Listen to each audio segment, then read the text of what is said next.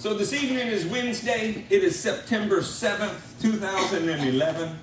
I think our message this evening will probably be called Discouraged by Jesus. Yeah, that's a strange title, huh? You won't forget it, though. Discouraged by Jesus. Go ahead and turn to Luke 9.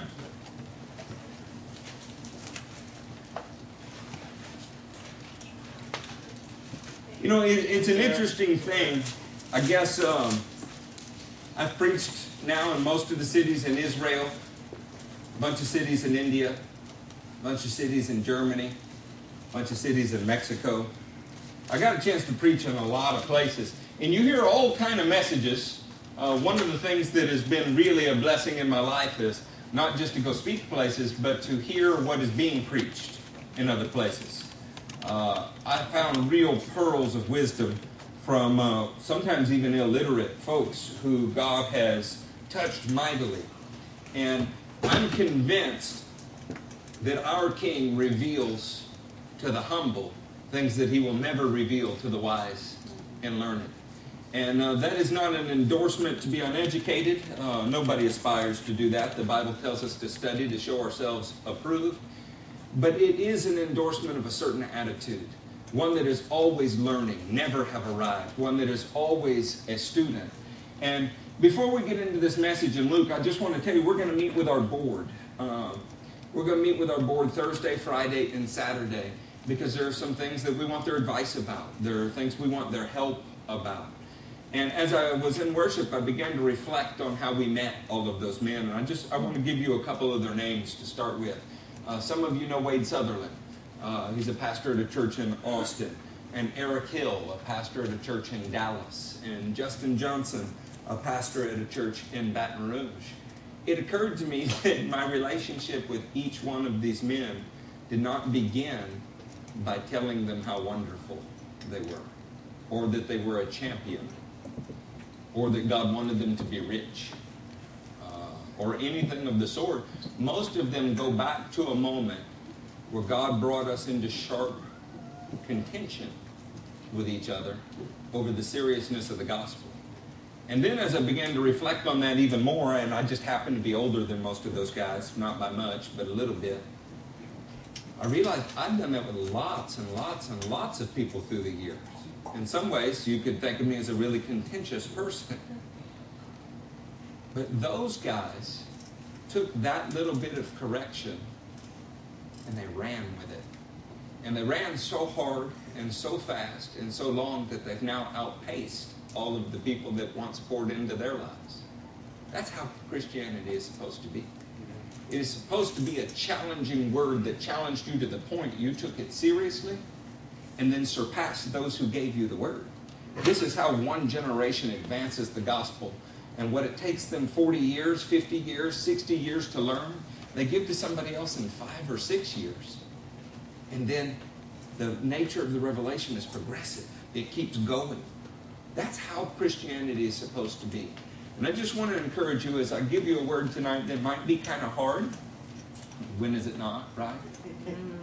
The real goal here is that like Charlie and Joe did with me, you sit, you learned something. They taught me. I was 18 years old. I didn't know even who to vote for yet. And today, I have something to teach them. That's how the kingdom is supposed to work. Barnabas is supposed to go get Saul, include him in his work. Saul works alongside Barnabas, and before long, the two men are both competent to work even in two different directions, and it's okay. I just wanted to tell you the reason we're sharing things with you here today is not because we see ourselves as teachers and you as students only. It's because our goal is to raise up peers that outpace us. That is our goal. Can you say amen to that? Amen. All right. Honestly, the biggest problem in the first century with the leaders where they liked their positions of authority so much they were willing to keep the people in the position they found them. Love, what Greek calls oikotonome, edification, always leaves somebody better than you found them. That's why Jesus criticized people for laying heavy burdens upon someone's shoulders but doing nothing to alleviate them. When you have encountered the living God, at first it is a heavy burden. And it's a heavy burden because you see all that must change. But he always leaves you better than he found you. He shows you how to carry that burden. And before long, his word tells you carry your own load. Amen. You know? Amen. So are y'all in Luke 9? Yeah. Hey, on that note, Ryan, I'm proud of you. You're still here. Yeah, it's been 8-10 weeks. I went to go move Ryan. And I looked around and said, Ryan, it's been several times we've moved you now. Where are all your friends? What has the world done for you? Got all kind of friends, buddies, fraternal order of whatever. Where are they? Said, it's a little bitty church on the other side of Houston that keeps coming to help you. You think maybe God's trying to get your attention? Yeah. He said, yes, sir, I do. And I said, what are you going to do about it? He said, well, I'll be at church. I said, I'll believe it when I see it 6 weeks in a row. How about that? But I didn't talk to him again for the rest of the day. I want you to hear what Jesus does in the Scripture. By the way, it's not even fair, or not even close, to compare me with Jesus. That's not what I'm doing. I'm saying when Jesus moves through a person, it sometimes looks this way. Amen? Not necessarily the 60-mile-an-hour haircut, silver suit, and brother, I love you. You know, when you can't tell the difference between a pastor and a politician, something is wrong, because the men of God stomped on toes. All right, are y'all in Luke 9? I better get into the Word before we get into trouble. Look at verse 57.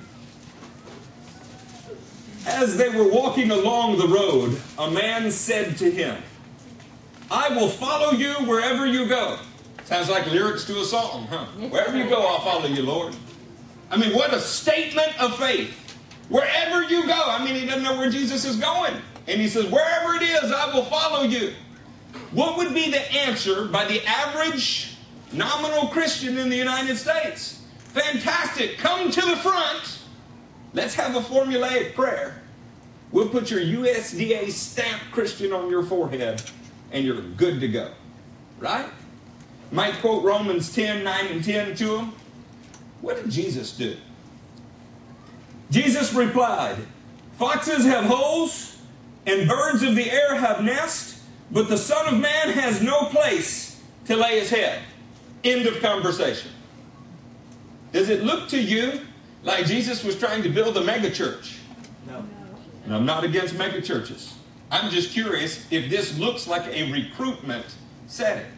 Did he stop and say, you know what, man? This will be like, I mean, don't you want to go to heaven? Don't you want to avoid hell? Please, let me pray with you. Let me please lead you in a prayer. You don't hear anything like that, do you? In fact, you hear something baffling. Jesus actually is telling this guy, you say you'll follow me wherever I go? You're likely to end up homeless then. Isn't it? Isn't that, I mean, wouldn't that be the modern day equivalent? Isn't that what he's saying? Saying even animals have places to lodge. I don't. So, you sure you want to follow me? And you don't get the impression that he has turned back and said, look, if you do, God will return it to you 7 times over. He's a great investment program. Better than the 4% that you get in the stock market these days. None of those things. You know why? Because he's worth it. He's worth it. Jesus is worth overcoming opposition for. And the truth is, not only does the gospel tell you that you must deny yourself to follow him, you may be homeless if you follow him. How many people would get saved with that message? I'm just curious, if one of those churches, probably some will come to mind if I just say maybe 20,000 people, 40,000 people, 50,000 people. Jesus was a mini church pastor. I mean, he was. Think about it. Thousands followed, and whenever they did, what did he say? Hey, you want to eat my flesh and drink my blood? He scattered them. At the cross, how many disciples were left? 1. Bunch of loyal women. Praise God, girl power in the room. So many Marys, we have to call them by their region just to be able to say who was there. Day of Pentecost, how many people in the room? 120. That was after 40 days of Jesus being resurrected, walking around Israel. Think about that. He appeared to more than 500 at one time, Paul said. But how many were in the room praying on the day of Pentecost? 120. Are we sure that we're aiming at the right thing, friends? I mean, I'll just be honest. I was excited when we had so many people in the house we couldn't meet there anymore. Felt like success, you know? Why? A whole bunch of people that made that move from the house to the first building we were in are not with us today. And it's fine if they're somewhere like maybe Gabe is, or Kelsey is, or Nick is, where they're doing God's work. But how many of them are not working for Jesus at all? Which begs the question, did the crowd bring success then?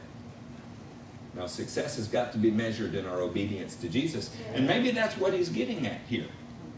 You say you'll follow me. Is it because I fed some people and you saw it? Is it because I healed some people and you saw it? Or is it because you're willing to be obedient even if you're homeless? Now, if this was said to us, we would quickly rationalize why Jesus would not want us homeless. You know, we'd go find a commentary that supported that point. Hey, look, well, the commentary of Matthew Eric says, what Jesus was really getting at is on the one hand we have this, and on the other hand we... Is it really that hard to understand? He didn't stop and explain it. To this man, he said, you might be homeless if you follow me. Well, he wasn't the only man in this paragraph here. He said to another man, follow me. This time Jesus called, follow me. But the man replied, Lord, first let me go and bury my father. Seems like a reasonable request. First let me go bury my father. There are all kinds of teachings about this one. Anything that we can do to water down what Jesus actually says to the man. Now, the reality is, in the first century, there were 2 burials. That's indisputable. If Nolan keeled over, we would take Nolan, we would put him in a tomb if we could afford it. There'd be a rock slab towards the front of the tomb. We'd lay him out there, right? Wrap him in some spices so that we could stand the 4 or 5 day of close contact in the funeral. We'd go back. That was one burial. We'd go back. 1 year later, we would collect his bones because we're Jewish and we're very practical people. We'd put them in an ossuary box. We'd move them to the back of the catacomb to make room for the next family member that was going to be there. There were 2 burials. Maybe he was talking about, let me go back and have my second burial. They'd give him a year to adjust to the idea of following Jesus. Give him a year to set his family in order. Listen to Jesus' response to this man. Jesus said to him, let the dead bury their own dead. That's a seeker-sensitive message, isn't it? I mean, that's the kind of part that says, we don't want anybody to feel uncomfortable, do we? I mean, look, we want the gospel to be attractive to people, don't we? Let the dead bury their own dead, but you go and proclaim the kingdom of God. Now, this is great as long as it's a story about someone else in some other place, isn't it? But I just buried my father. A lot of you were there. What's it been, 2-3 weeks? What if Jesus said, Eric, doesn't matter what people expect of you. Doesn't matter what you want to do. I'm telling you, do what I tell you to do. How many people would have received that well? Eric didn't come to his own father's funeral. We thought he was going to preach it, and he didn't even show up at it. What kind of son is that? The Bible says take care of your family. Could you hear it? Could you think it through? What is Jesus asking of this guy? Sounds a lot like he says, my needs, Mr. Follower, have to take precedence over your needs. What does our Christianity look like when we compare it to that? When we say, whatever our needs are, they are secondary to the needs of the kingdom. That'll make you think twice about the second plate, huh? And look at me, I like the second plate. That'll make you think twice about what we spend our money on, huh? What if we took Jesus seriously and our needs were actually secondary to the needs of the kingdom? Could we really have people starving around us? could we really have people without food and clothes and shelter in the world? These are questions that are worth thinking about, aren't they? I mean, we all sit in padded chairs, air-conditioned room, nicely well-lit room, had an easy place to park, not too far to walk. There are Christians that are meeting under total darkness, the cover of night. They're not on padded chairs. They're on dirt floors. The door opens, like ours does, always during worship, and you have a serious question on your mind. Is it someone who wants to hurt us? And they still come. When I was in India, I met a woman, and she was in a prayer line, and we prayed for a lot of people, and she just didn't strike me as somebody who had a physical problem, but I didn't know, and my Tamil's not very good. I know how to say "maida," speed bump, you know. Learn how to say speed bump in every language you're in, because when you're driving and you're in a plane, you find them. Topes in Spanish, right? Topes. She came forward in the prayer line, and I asked the interpreter, what's her need? There was a long conversation there. It made me kind of uncomfortable. I'm like, her husband was not a believer. He beat her every time she came to church. She was concerned about two things. One was she lied to him regularly, and she wasn't sure Jesus was okay with that. She used to tell him she was going to the marketplace when she was actually going to church. The second one was she knew he was going to beat her when she went home. I thought, well, life is hard on new converts sometimes. Don't worry, honey, he'll come around. I didn't say that. I was just thinking it. The interpreter said she's been coming here for 5 years. She's never missed a service. What happens when the kingdom's needs take precedence over your own needs? Every person in that room got healed that day. And it wasn't because of some great person faith. It was because there were people that took Jesus at his word. Why do our churches look the way they do? Why are they powerless, flesh-filled, program entertained? Because we don't take Jesus at his word if it makes us uncomfortable. Isn't that a hard word? I'm sorry. It's been beating me up all week. Every time I go to Mexico, this happens, and it keeps happening. And some would say, wait till it wears off. We're going to go to Mexico enough that it doesn't wear off, and also Romania and lots of other places. Because the kingdom is not an American enterprise. And the church is not a franchise that you put in every city to make everybody feel better about themselves. This is the place where you enlist the soldiers of God to go and do the kingdom's work. Jesus actually said in John 4, my food is to do the Father's work and complete the task. What a good feeling. Anybody in here ever done anything hard? Cody walked out of the valley in Anipala. That was an accomplishment, wasn't it? Yeah. It was called the Valley of the Elephant, Anipala. It felt a little bit like an elephant was on our backs. We're fat, out of shape, really pretty pathetic when compared to the local people, and we came to see them all get saved. There was only one who had the body of a bronze Adonis who walked out just fine. Michael, thank you. The rest of us were hurting.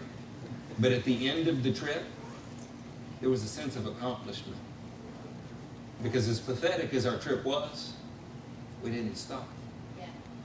If there's anything that the church is missing, it is the maturity that comes from perseverance. Because we have favored comfort over obedience. To the first man, he said, you're going to be homeless if you follow me. To the second man, he said, my needs will always take precedence over your needs. Wow, and this was the call. This was the invitation to the crowd. Not, don't you want to go to heaven? It's like going to Disney World, only better. This was the call. How about the Apostle Paul's call?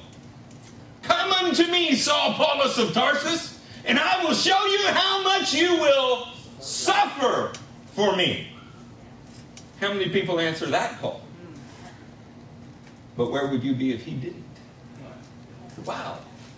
See, the kingdom is about men who took God's word so seriously that they were obedient to it to their own peril. Which one of the apostles was not martyred? Somebody said it. John. John was not martyred, but they tried to kill him 3 times. They just weren't any good at it. Boiled him in oil. That didn't work. Starved him out on Patmos. That didn't work. The church of the living God is an anvil that wears out hammers, friends. The church is. I don't know what the institutions are that surround us sometimes. And there are good churches all over this land. But how many people would have answered this call? Well, maybe the 3rd time Jesus got it right. Let's see that. Still another man said, I will follow you, Lord, but first let me go back and say goodbye to my family. Jesus replied, no one who puts his hand to the plow and looks back is fit for service in the kingdom of God. To the first man, he says, if you follow me, you're going to be homeless. To the second man, he says, my needs will always take priority over your needs because I'm the Lord and you are the disciple. To the third man, he basically, in a manner of speaking, says, if you're going to serve me, nothing ever comes before me. How many people get saved with those words? And yet, this is what Jesus preached. Do we need to write books about it? Do we need to argue about it? Do we need to get it out there for the world? The call of God that goes out says, your home will have to be in my presence because you may not have anything else. The call of God says his priorities always take precedence over your priorities. The call of God says nothing ever comes before Jesus. But the Western Christian says, let rationality enter into this. And we will decide what is a balanced approach, a measured response. We will find a way to make Jesus just a little more palatable. Doesn't it? Yeah. Come on, guys. I'm right there with you. I see some of you fighting off tears. You need to know. Matt and I talked about whether or not we could even preach this message today over lunch. The response then is, well, okay, what do we do? You want me to go sell my house, Eric? What are you saying? Do I abstain from all my family's funerals? Do I refuse to talk to my family? Well, what is it that you want? We want a reckless abandonment of yourself. Amen. We want total, all-consuming devotion to anything that the Lord would tell you, and an expectancy that he would. And I'm going to tell you a secret. Not only is he worthy of it, he won't accept anybody who doesn't do it. So we've all bought into a lie. We bought into the lie that says if we are nice people and pay most of our taxes and don't hate anybody that anyone else knows about,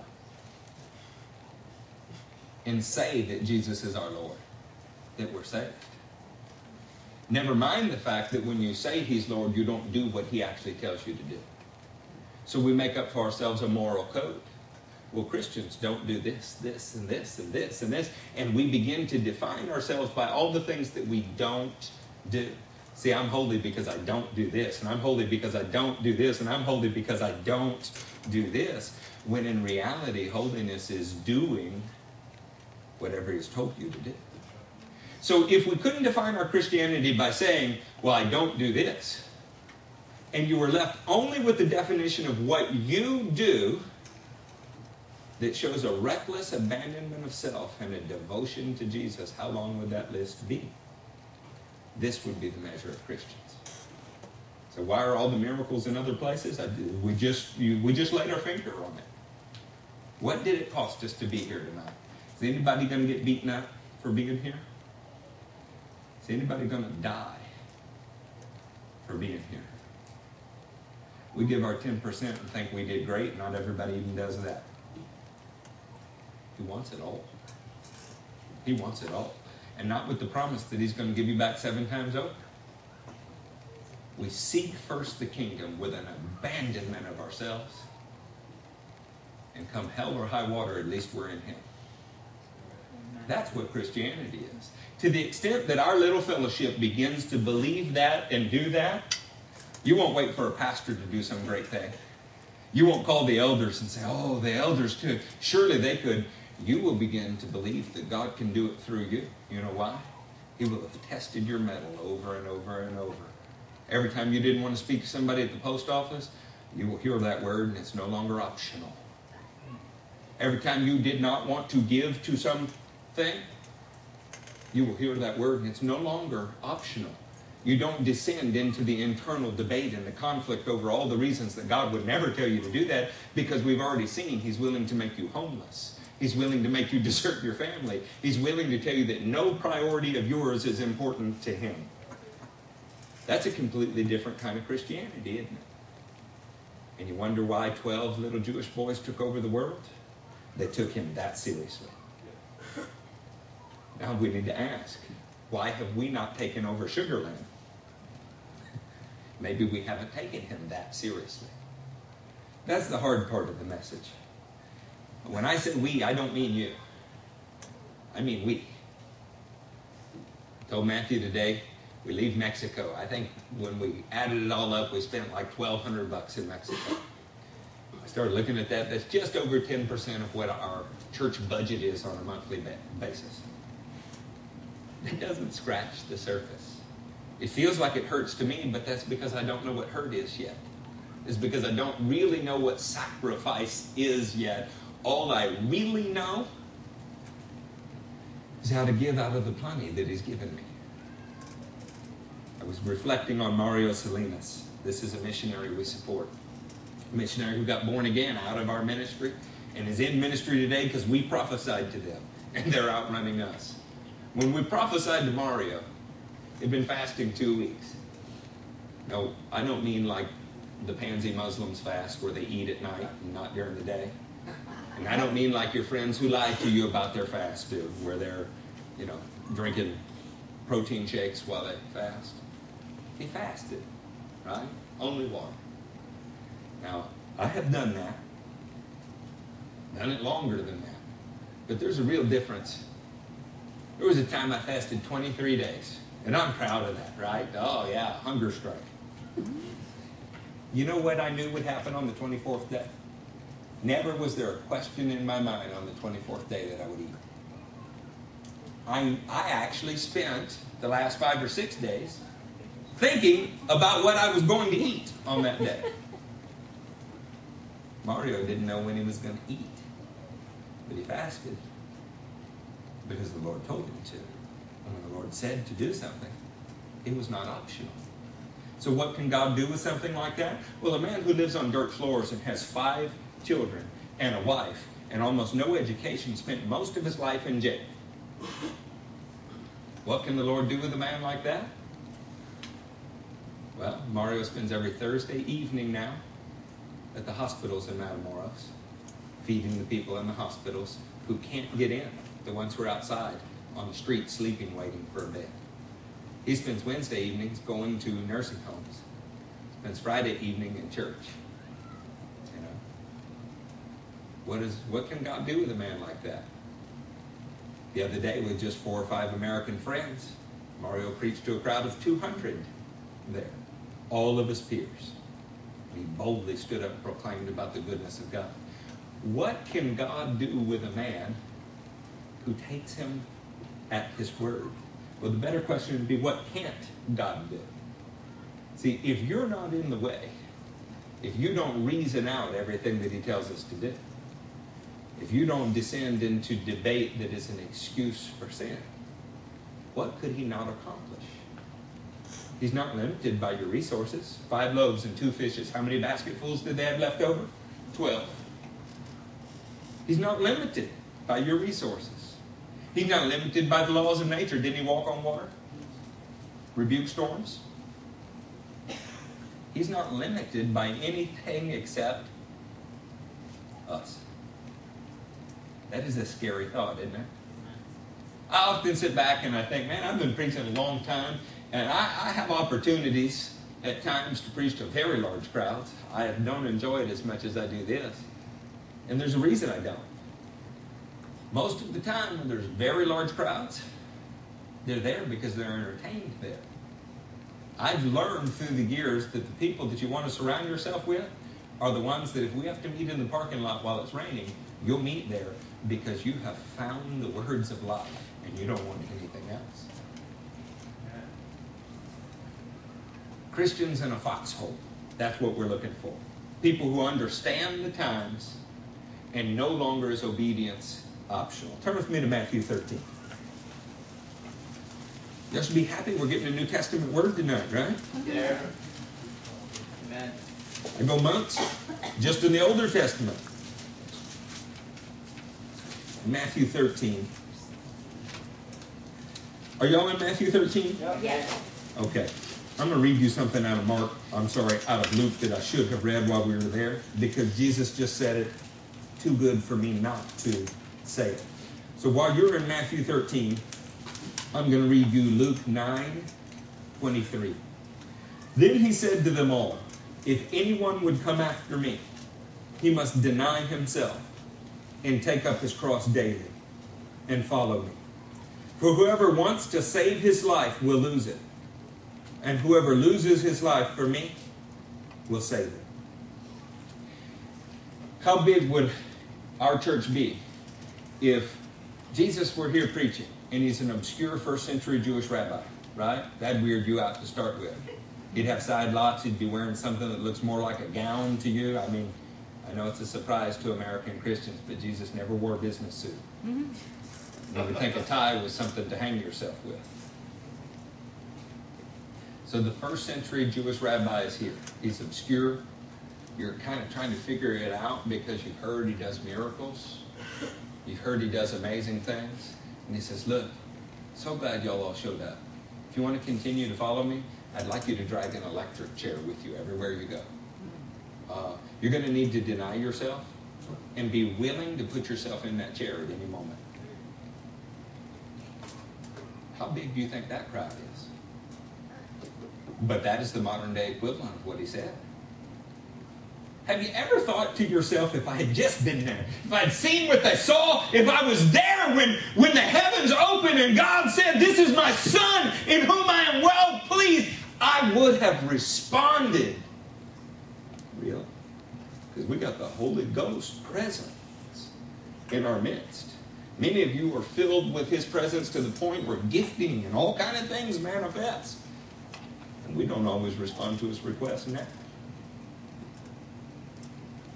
What if he told you to drag an electric chair with you?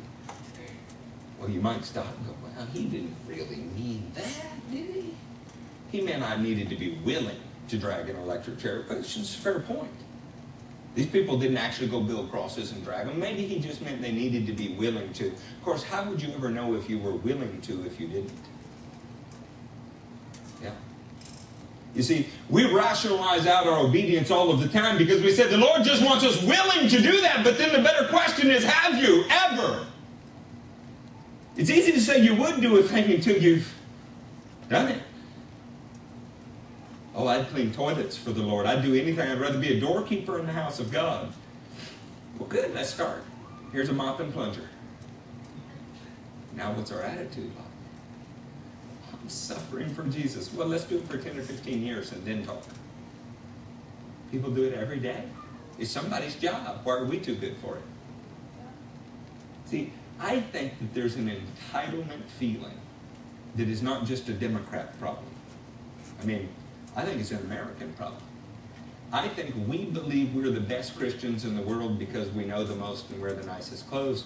But then you really need to ask, do we know the most? How many of us have shared in the fellowship of his suffering, as Paul said? Well, you know, Pastor, this is not very uplifting. Let me get to the uplifting part. Y'all in Matthew 13? Because God forbid I bring you in here and serve you only peppers and no icing, right? That's his exhortation. Do you think these people followed him because they were some kind of, I don't mean this in the sexual sense, but some kind of strange sadomasochist? Do you think they oh, yes, hurt ourselves, of course. Offend our family? Y'all sign me up! Although I've met some families that, maybe. Why do you think they followed him? I think Matthew 13 gives us the answer. They had a revelation. There was something born on the inside of them that nobody could take away. There was something that had begun to consume them like sprinkling leaven inside a dough, and it began to permeate the whole thing until they were so filled with a concept, so filled with a dream and an idea called the kingdom of God, that how could they not? Check out how this works. Matthew 13, verse 44. The kingdom of heaven is like a treasure hidden in a field. When a man found it, he hid it again. Then in his joy, say that with me, in his joy, went and sold all he had and bought the field. Oh, what a cute little story.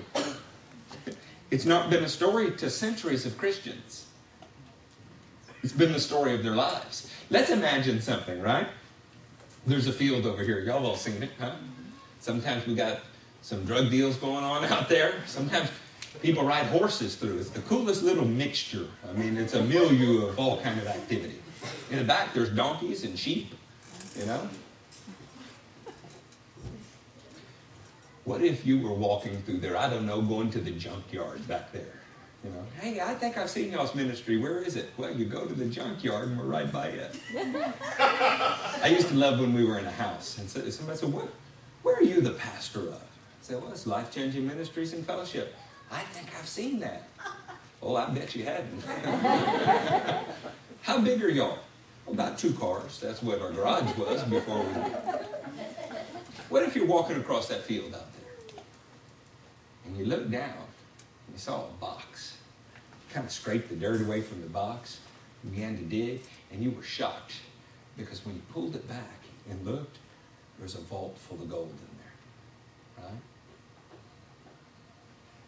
You stuck your head in, you looked around and said, there are millions and millions of dollars in here. Then, as you looked up, you saw by the road there's a for sale sign. Now, I don't know exactly how much money it would be. For Charlie, it would be one amount. For Nolan, it'd be another. For Patricia, another. But whatever the amount was, it was all you had. I don't mean just all you had in your change jar. I mean, if you sold, if you worked, if you did everything that you possibly could do, it'd be all you were ever capable of raising, even with a cosigner. What would your friends say to you? Ryan, you sold your car? Man, how are you going to get to work? Well, I didn't tell you I quit my job, too. Well, you got the other car, right? The one Allison drives? Nope, sold that one. Dude, have you lost your mind? What are you going to do with that dirt that is out there? I mean, do you know that people do drug deals out there? I saw a guy ride a mule through there one time. You lost your mind. Well, you hadn't heard the best part yet. I sold my house. Where are you going to live? Where are you going to drive? Where are you going to work? Right, have you thought about what are you going to eat? These are all reasonable questions, aren't they? But Ryan knows something you don't know. He knows that what's buried in that field so far surpasses everything that he has, it's not worth comparing to it. If he really believed that there was millions of dollars in that vault, what wouldn't he sell to go obtain the field? Jesus said that's what the kingdom is like. Something has become so valuable to you. Nothing compares to it. Now, we sing those songs, friends, but we don't live those lives. Which means, truthfully, we gather in the name of the Lord and sing lies to him, fairy tales. But when that becomes reality for us, the kingdom of God is born in our lives, isn't it? Now, I want you to think about this. How could he afford to give up all of those things, right? I mean, he's got to eat. He's got to have a house. He's got to have a way to get to work. He's got children. It's not very responsible of him. But he's sitting there thinking, if you knew what I knew, how could you afford not to? Because you're going to keep your job. You're going to keep your car. You're going to keep your comfortable little life. But but you're not going to have what I have. This is what Christians around the world have found out. They're beaten by their governments. They go about hungry and destitute like aliens traveling through. And the world's not quite worthy of them. But the kingdom of God is something that has been born inside of you. That's what Christianity is. Isn't that a little different picture than your best life now? Amen. All deference to whoever wrote that. I didn't even read it. The title was enough for me. I'm trying to tell you that what the world sees and calls Christianity in its Roman institution and its Protestant organizations doesn't look like that. That's what I'm saying. I'm not saying that we're some esoteric little group that is better than anybody else. In fact, I'm telling you plainly, I don't and you don't measure up to that. That's what I'm saying. I'm saying it'll only be by the power of God that we can consider these things and strive for them. But Christians have been doing it for centuries. How would you feel if you knew Matthew Piro was about to be killed for the gospel? Would you beg him not to go, as Paul's friends begged him not to go? But what would you do when he could not be dissuaded because he knew what was in the field? See, friends, this is when Christianity becomes real. I want to ask you another question just on the topic of holiness. What are we trading that for?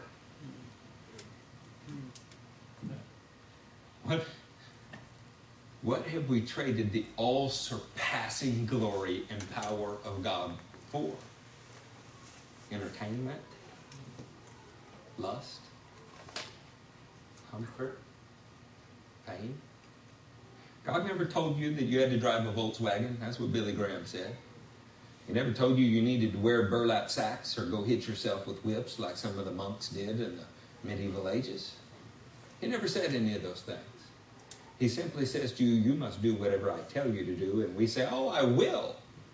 But then cannot point to a single thing he's told us to do in a year's time. Do you think maybe we're asleep? I have one message for our church. It's time for us to wake up. God's got work for us to do. And to the extent that this is not the occupation of the leadership, but is the obsession of the congregation, the community, we really can shake the world for Jesus. I'm looking around me and the great men of God that I have read about are not living today. The Leonard Ravenhills are gone. The David Wilkersons, they're gone. John G. Lake, gone. The Apostle of Faith, gone. Smith Wigglesworth. Kenneth Hagin, gone. D.L. Moody, gone. But I believe my Bible's every bit as big as theirs was.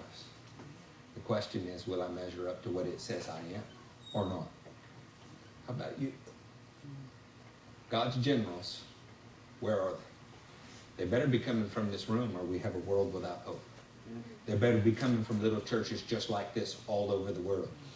I don't want the Indian Christians, as much as I love them, to pass us by. They already have. I don't want them to keep passing us by. I don't want our friends in China.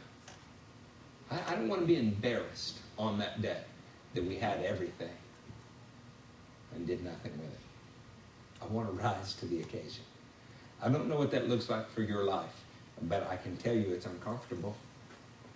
I can tell you it's the kind of thing you wrestle with to the point that the Bible says we work out our salvation with fear and trembling.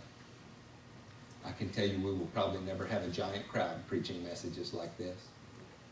And that's okay with me. I have learned that 5 loaves and 2 fishes is always enough. Always. If I were going to change Mozambique, I would not have sent a 5'2" woman, little blonde-headed 100-pound thing, to Mozambique. But she was obedient and God did. And Heidi and Roland Baker have changed the face of Mozambique. What could God do with you?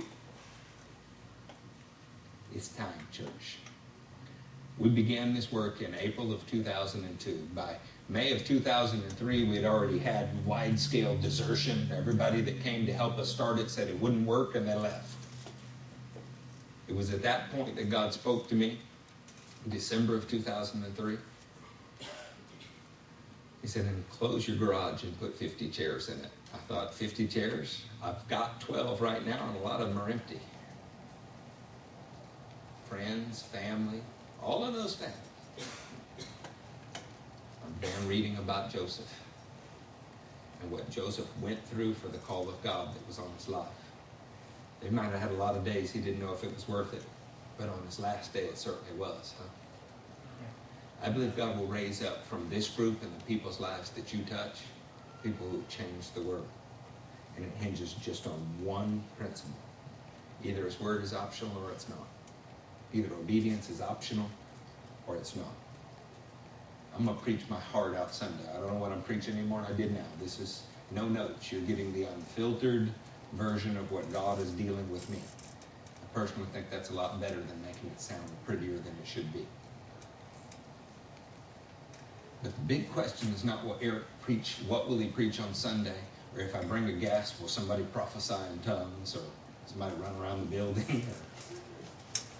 The big question is, what is the Spirit of God saying to you? And of all the answers you could come up with, I want to tell you, it is not nothing. Deny it. Nothing. It's not nothing. If wind is sitting still, does it wind? In Greek, the Spirit is called pneumos. It's where you get the term pneumatic, drives tools. Pneumos. It cannot be pneumos if it's sitting still. In Hebrew, it is ruach. Ruach means both spirit and wind, because if it's sitting still, it cannot, by definition, be wind. It is not nothing. Ephesians 2 has been a hallmark scripture in my life. He saved us in order to do the good works God prepared in advance for us to do. What are they? What are they? And it's not something a long ways off in the future. He has something for you to do today, or you would not be alive today. And he certainly wouldn't have drugged you in this crazy storefront church. I want to tell you real quick, okay? We're kind of on a journey together. I don't have all of the answers. I've got more questions.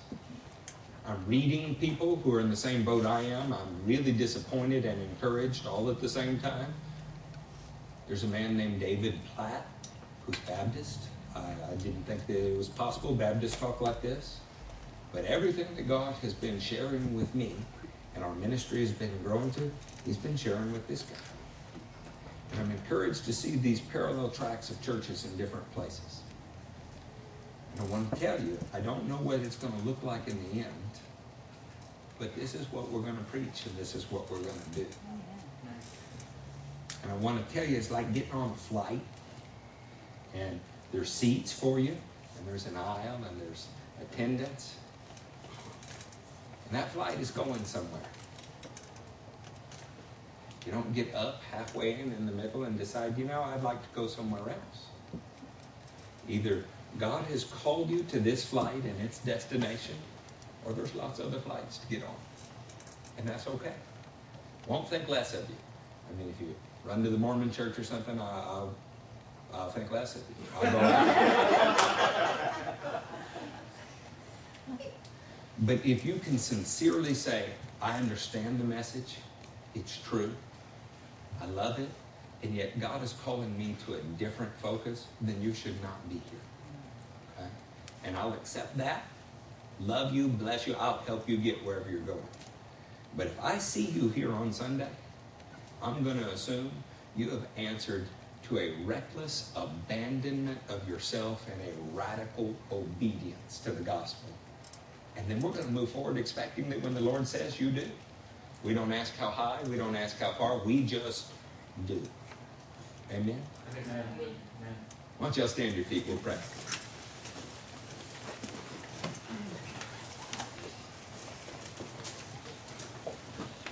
The other thing that has been overwhelming my senses lately, and maybe it's because my daddy died, or maybe it's the Lord used that because he wanted to show me something else too.